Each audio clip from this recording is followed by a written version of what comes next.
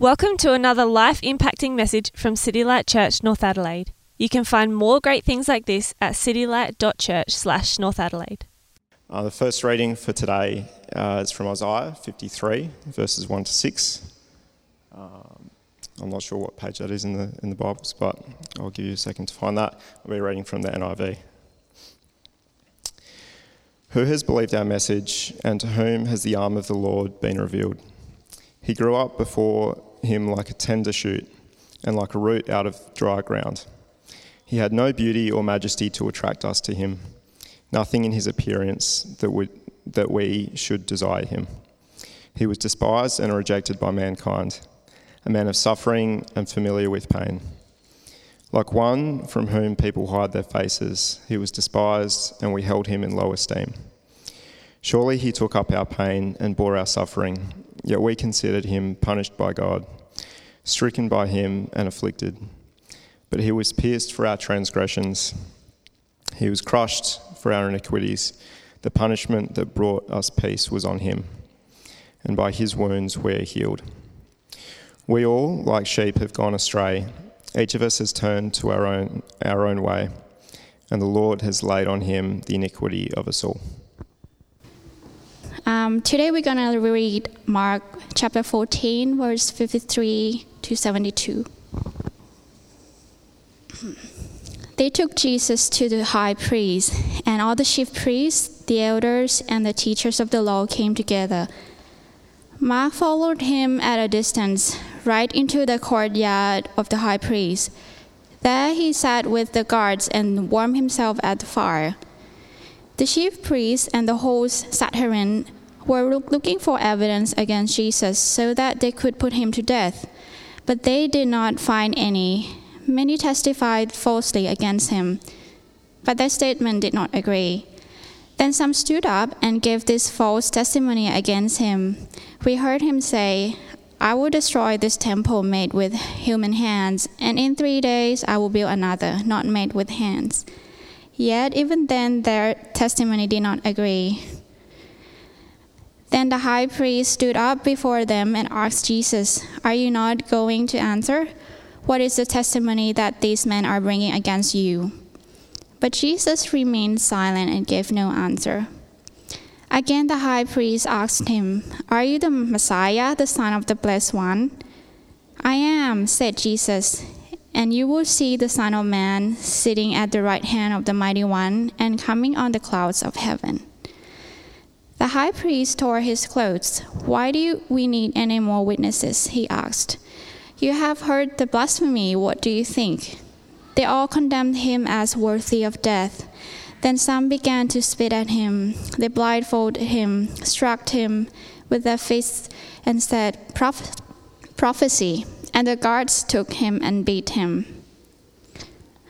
While Peter was below the courtyard, one of the servant girls of the high priest came by. When she saw Peter warming himself, she looked closely at him. You also were with that Nazarene Jesus," she said. But he denied it. "I don't know or understand what you're talking about," he said, and went out into the entryway. When the servant girl saw him there, she said again to those standing around, "This fellow is one of them." Again, he denied it. After a while, those standing near said to Peter, "Surely you are one of them, for you are a Galilean." He began to call out curses and swore to them, "I don't know this man you are talking about." Immediately the rooster crowed a second time. Then Peter remembered the word Jesus had spoken to him. "Before the rooster crows twice, you will disown me 3 times." And he broke down and wept. So we're reading Mark 15. We're going from 1 to 41. So very early in the morning, the chief priests with the elders, the teachers of the law, and the whole Sanhedrin made their plans. So they bound Jesus, led him away, and handed him over to Pilate. "Are you the king of the Jews?" asked Pilate. "You have said so," Jesus replied. The chief priests accused him of many things. So again, Pilate asked him, "Aren't you going to answer? See how many things they are accusing you of." But Jesus still made no reply, and Pilate was amazed. Now it was the custom at the festival to release a prisoner from whom the people requested. A man called Barabbas was in prison with the insurrectionists, who had committed murder in the uprising. The crowd came up and asked Pilate to do for them what he usually did.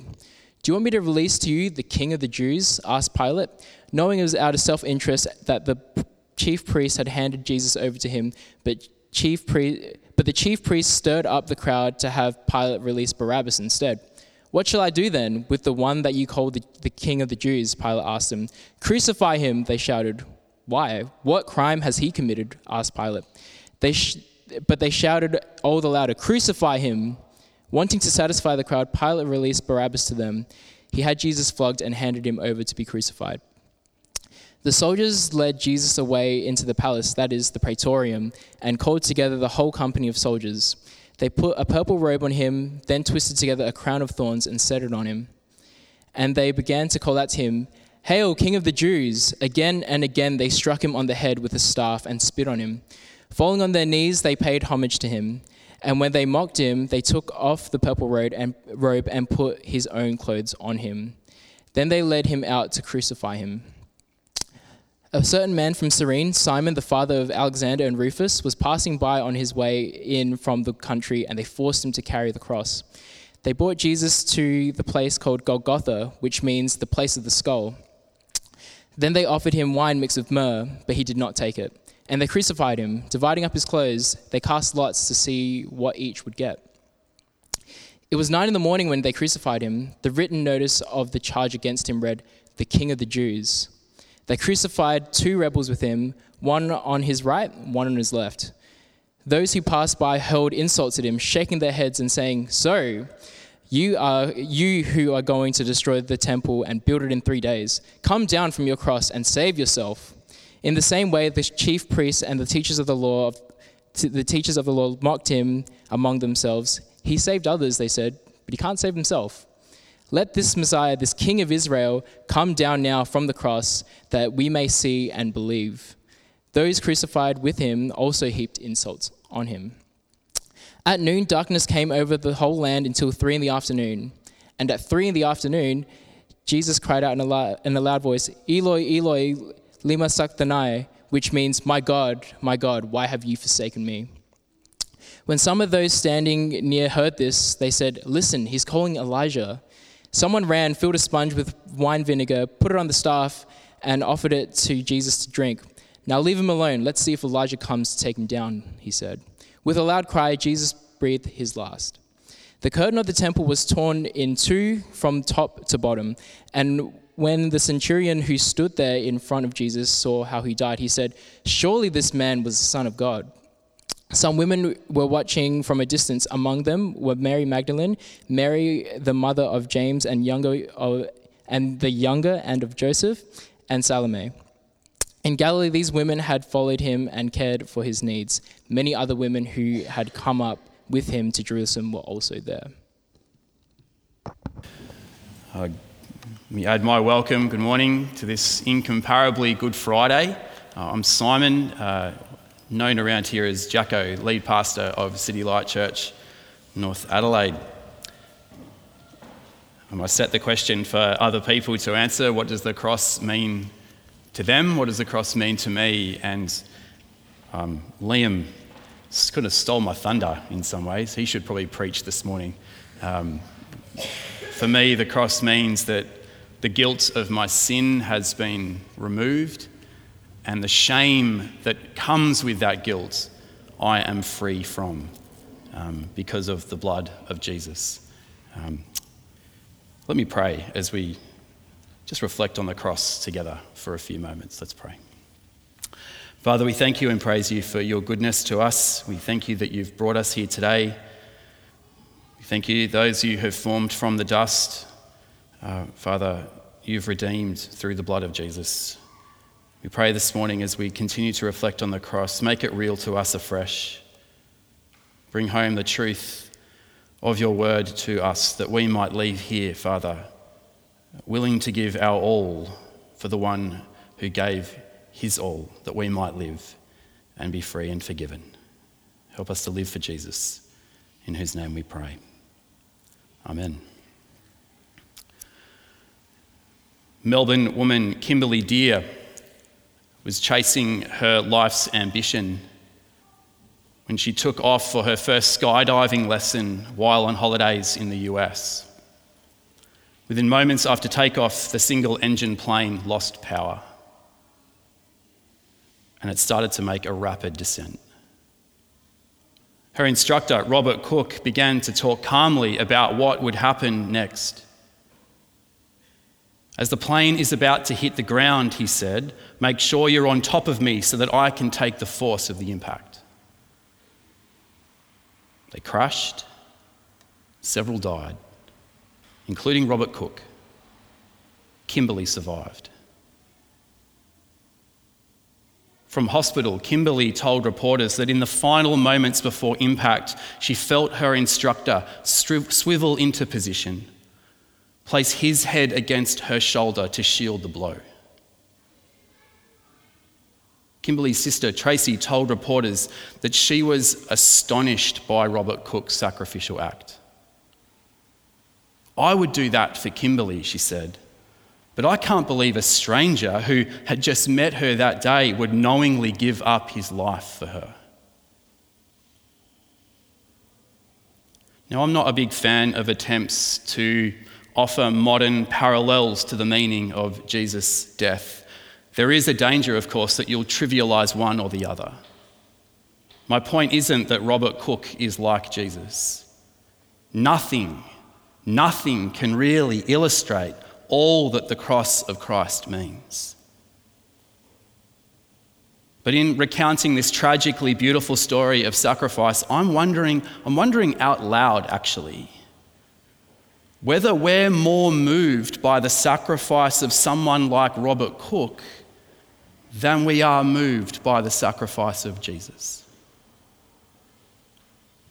And at one level, that would be emotionally reasonable. We talk about and we sing about Jesus' sacrifice week after week after week if you're part of City Light Church North Adelaide, and perhaps we grow dull to it. The story of Robert Cook is new, but is there more to it? Could it be that we're not quite sure of the necessity of Jesus' sacrifice for us? Kimberly Deer's need was clear and it was urgent, and Robert Cook was the answer to her problem. And are we convinced of our need, our urgent need of Christ's sacrifice? Are we convinced that our need is clear and urgent? And if we are, there is no better day than today to pause and remember about our clear and urgent need for what happened on that first Good Friday that we've just read about. So why did Jesus Christ, the Son of God, have to die? Well, in theology, there are several good answers. At one level, it was a simple, profound demonstration of God's love for us and for his world. Fine. The New Testament also says it's a moral example for us of self-sacrifice that we, if we're followers of Jesus, are to follow. The New Testament also says that that the cross reminds us that God knows our pain and our suffering. Not simply because God is all-knowing, but because he has experienced it himself in his Son firsthand. All of that is true and biblical and helpful. And I guess this day would still be special if that's all we celebrated today about the cross. But I want to say this morning that none of that takes us to the heart of the crucifixion of Jesus. None of that explains why this Friday is called good beyond compare. The central meaning of Jesus' death on the cross 2,000 years ago is perfectly stated for us in the Old Testament reading that Richard brought us before, Isaiah 53.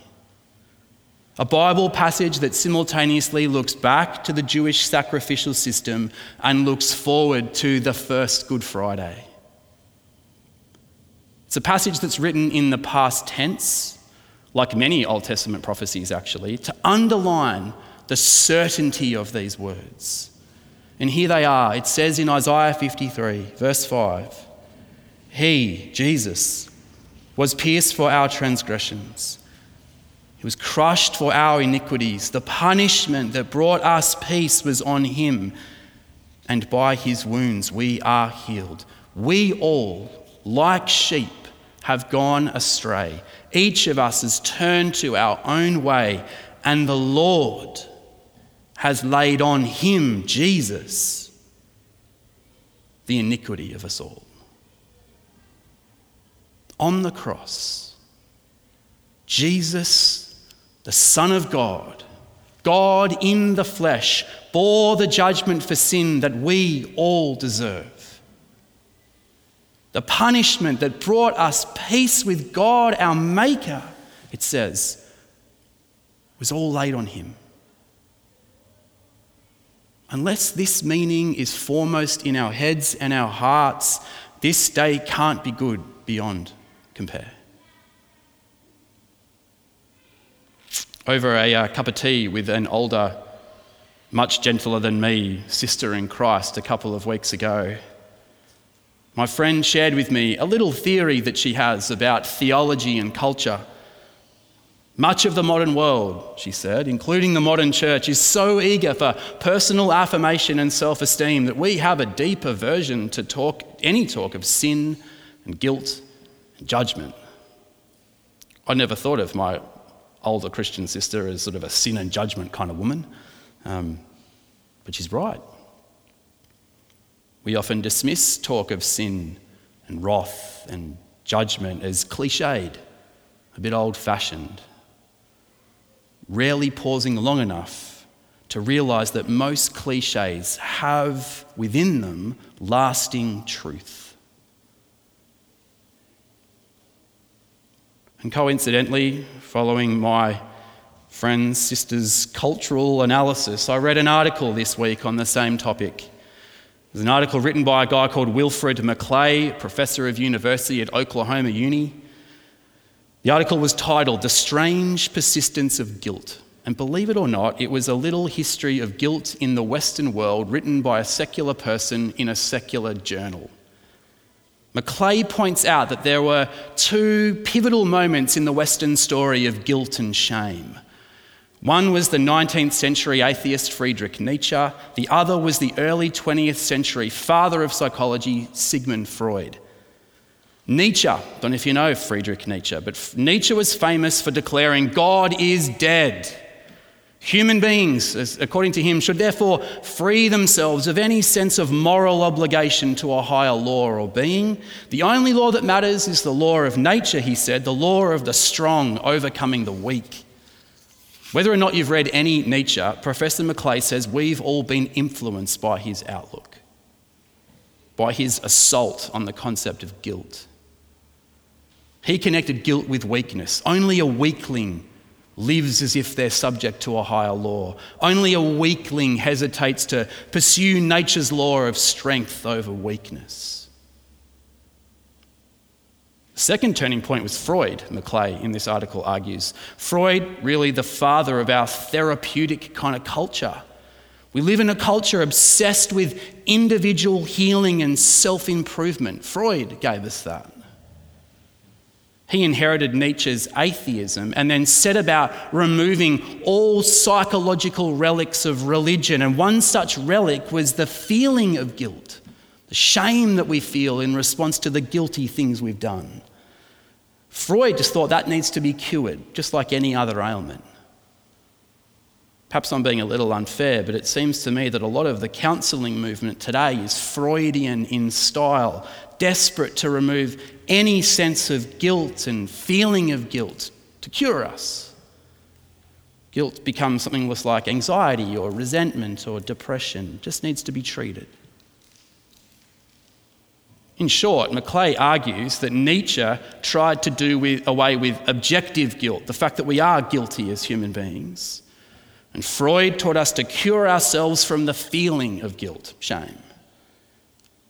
It's no wonder then, as my friend suggested, that our culture, even our church culture, has an aversion to talking about sin and judgment and therefore ultimately the meaning of Jesus' sacrifice. And yet Professor Macleay points out in his article that guilt remains in our culture, often unnamed and certainly not dealt with. Listen to what he says. Guilt has not merely lingered, it has grown, even metastasized into an ever more powerful and pervasive element in the life of the contemporary West. Even as the rich language formerly used to define it has withered and faded from our discourse, and the means of containing its effects, let alone obtaining relief from it, have become ever more elusive. Westerners, us, hate talking about guilt in our therapeutic, self-esteemic culture. We've been schooled to shun it, pretend it's not there, and yet it remains. We sense that we're condemned, and we don't know why, we don't know by whom, or what to do about it. Listening to my sister a couple of weeks ago, reading this article reminded me of a moment at Norwood Primary School a few years ago. Clearly, I wasn't a student at Norwood Primary School a few years ago. I was there running Easter assemblies. We would go in there once a year on Easter and at Christmas as well, and we'd run 3 separate assemblies. And I was running an Easter assembly, and it was during the year 6-7 assembly. It was number 3 of 3 in the morning. We're all a bit pooped and tired, but still in love with Jesus and wanting to make him known. And it was in this year 6-7 session that one of the students actually blurted out this amazing truth about guilt. I'd asked the students to imagine their life on film. Every thought, every word, every deed they'd done up until that point on film. And I said, imagine I'm about to press play on your film right now and all your friends are going to watch. And every kid in the room squirmed.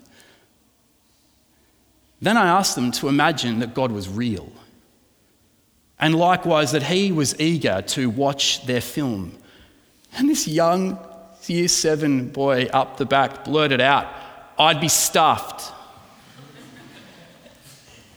It's cute, isn't it? It's illustrative. But it got me wondering how we would react in the same thought experiment. Imagine every thought, word and deed laid bare for others to see. That ambitious fantasy you really want to keep to yourself. That sexual encounter that cannot be undone. The lie you hope never will be discovered. The sharp word you can't or you won't take back. The North Adelaide niceness, maybe the Adelaide niceness, that hides seething resentment. The dollars we crave and the dollars we spend without a thought for the poor. The good deeds we perform in hope of recognition. And any other regret you're glad that I haven't mentioned. Imagine it. Imagine if I press play on the film right now. How would you feel? And what is that feeling? Is it simply an emotional ailment that needs to be cured? Or is it a rational intuition of a creature accountable to a higher being, a higher law? What is it? And isn't it interesting that our sense of shame increases the closer we feel connected to the imaginary viewers? You know, distant strangers watching your or my film is one thing, but to play it in front of those who love me the most and know me the best, watching it, that would burn. My point, of course, is that no one loves us more and no one knows us more intimately than God, our Creator, before whom our guilt and shame would scorch. Professor Maclay ends his story and history of guilt with an unresolved melancholy. He says this: the West has no tools anymore for managing guilt. But I want to say that this is precisely why Friday is so good, why this Good Friday is beyond compare. Because the God who loves us, the God who knows us better than we know ourselves, he knows our guilt, he knows our shame, he's come into the world and he's dealt with it once and for all in the person of his Son. He was pierced for our transgressions. He was crushed for our iniquities. The punishment that brought us peace was on him. The shame that we ought to experience because of our rejection of God was poured upon the Son of God on that cross. Jesus' death is God's answer to objective guilt and subjective shame. Jesus bore the punishment for our sins that we could be objectively guiltless and subjectively shame-free. Amen? And I love that. Pardon and peace, cleansed from all our sin. Objective guilt, subjective shame, wiped out through the death of the Lord Jesus Christ on our behalf. I'll finish with this story. The former Bishop of Milan, Cardinal Martini, once told a lovely story in a famous public lecture. The story goes like this. He said that he knew of 3 young men in Rome years ago who spent a debauched night out on the town together. The night ended with all 3 of them sitting drunk as skunks on the steps of this old church. And high above them on the wall of the church was a huge crucifix. For a moment they sort of looked up at it, remembering lessons from their childhood, maybe in Sunday school, I don't know. And then one of them suggested a dare. One of us should go inside, find the priest on duty, and confess to him all of the things we did tonight and shock him by inventing further sins. Then, just as a joke, we'll do whatever penance he offers and says we should do. So one of them piped up and said, "I'll do it." Yep.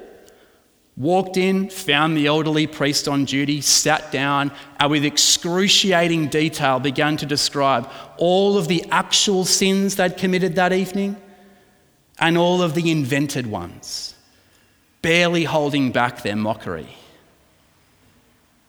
Apparently the priest just listened patiently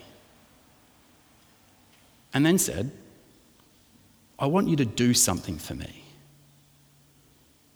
Outside the church is a large statue of Jesus on the cross. He died for your sins. But I want you to go outside, down the steps of the church, turn around, and I want you to point your finger at it and say out loud, 'I know what you've done, and I don't give a damn.'" Didn't sound like any penance that the boy had sort of heard of before, but he thought he'd do it. He ran outside, his friends eager to hear what had happened. He walked down the steps, turned around, and when he turned around, the statue this time seemed a whole lot bigger than when he'd sort of seen it before, more serious than he'd remembered. He pointed his finger at it and he rehearsed in his head and his heart the words that he was supposed to say. "I know what you've done, I don't give a damn." He couldn't do it. In fact, in front of his friends, he got on his knees and wept in remorse and respect. When the Bishop of Milan told this story, he ended by saying that, "I want you to know that the story is true. And I was that young man 40 years ago in Rome. And it was the pivotal moment in his life." What was it that changed him? It wasn't a piece of religious penance It was confronting his guilt and his shame while looking at the cross of Christ. Friends, what could be more transformative, more urgent, more necessary than confronting our guilt and shame while looking at the cross of our Saviour? Upward I look and see him there, who made an end to all my sin.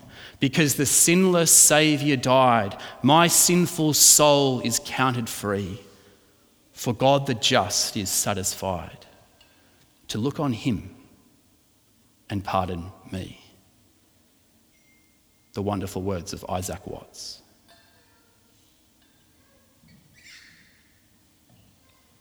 So as I close, how would you finish this sentence this morning? I know what you've done, and. For some it may be, I know what you've done, I don't give a damn. For others it may be, I actually need more time to think about this. For others, I know what you've done. Thank you. For some, I know what you've done, Jesus, and I give you my all. Let me lead us in prayer.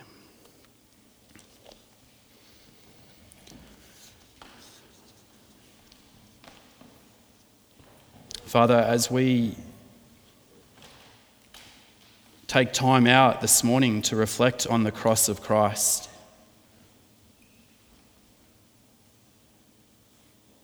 the cross that means so much to us in so many ways. The cross that gives us in real time, in our world, in our history, the most splendid picture of your love. The cross which we look at and inspires us to live lives of self-sacrifice, denying ourselves, taking up our cross and following Jesus. But more than that, we look at the cross and we see you bearing the full wrath that we deserved and making an end to all our sin. We praise you this morning that the sinless Saviour died so that our guilty, shameful, sinful souls can be counted free. Thank you that we are right with you because of your Son, the Lord Jesus, and faith in him. Thank you that as we place our trust in Jesus, we are free and forgiven, right with you, both now and for eternity. Produce in us, Father, by your Spirit, a deep thankfulness today. And empower us by your Spirit to give our all for the glory of the one who gave his all, your Son, the Lord Jesus, in whose name we pray. Amen. Before we sing, I just want to give you a chance to just sit in silence and reflect. I know what you've done. How would you finish that sentence?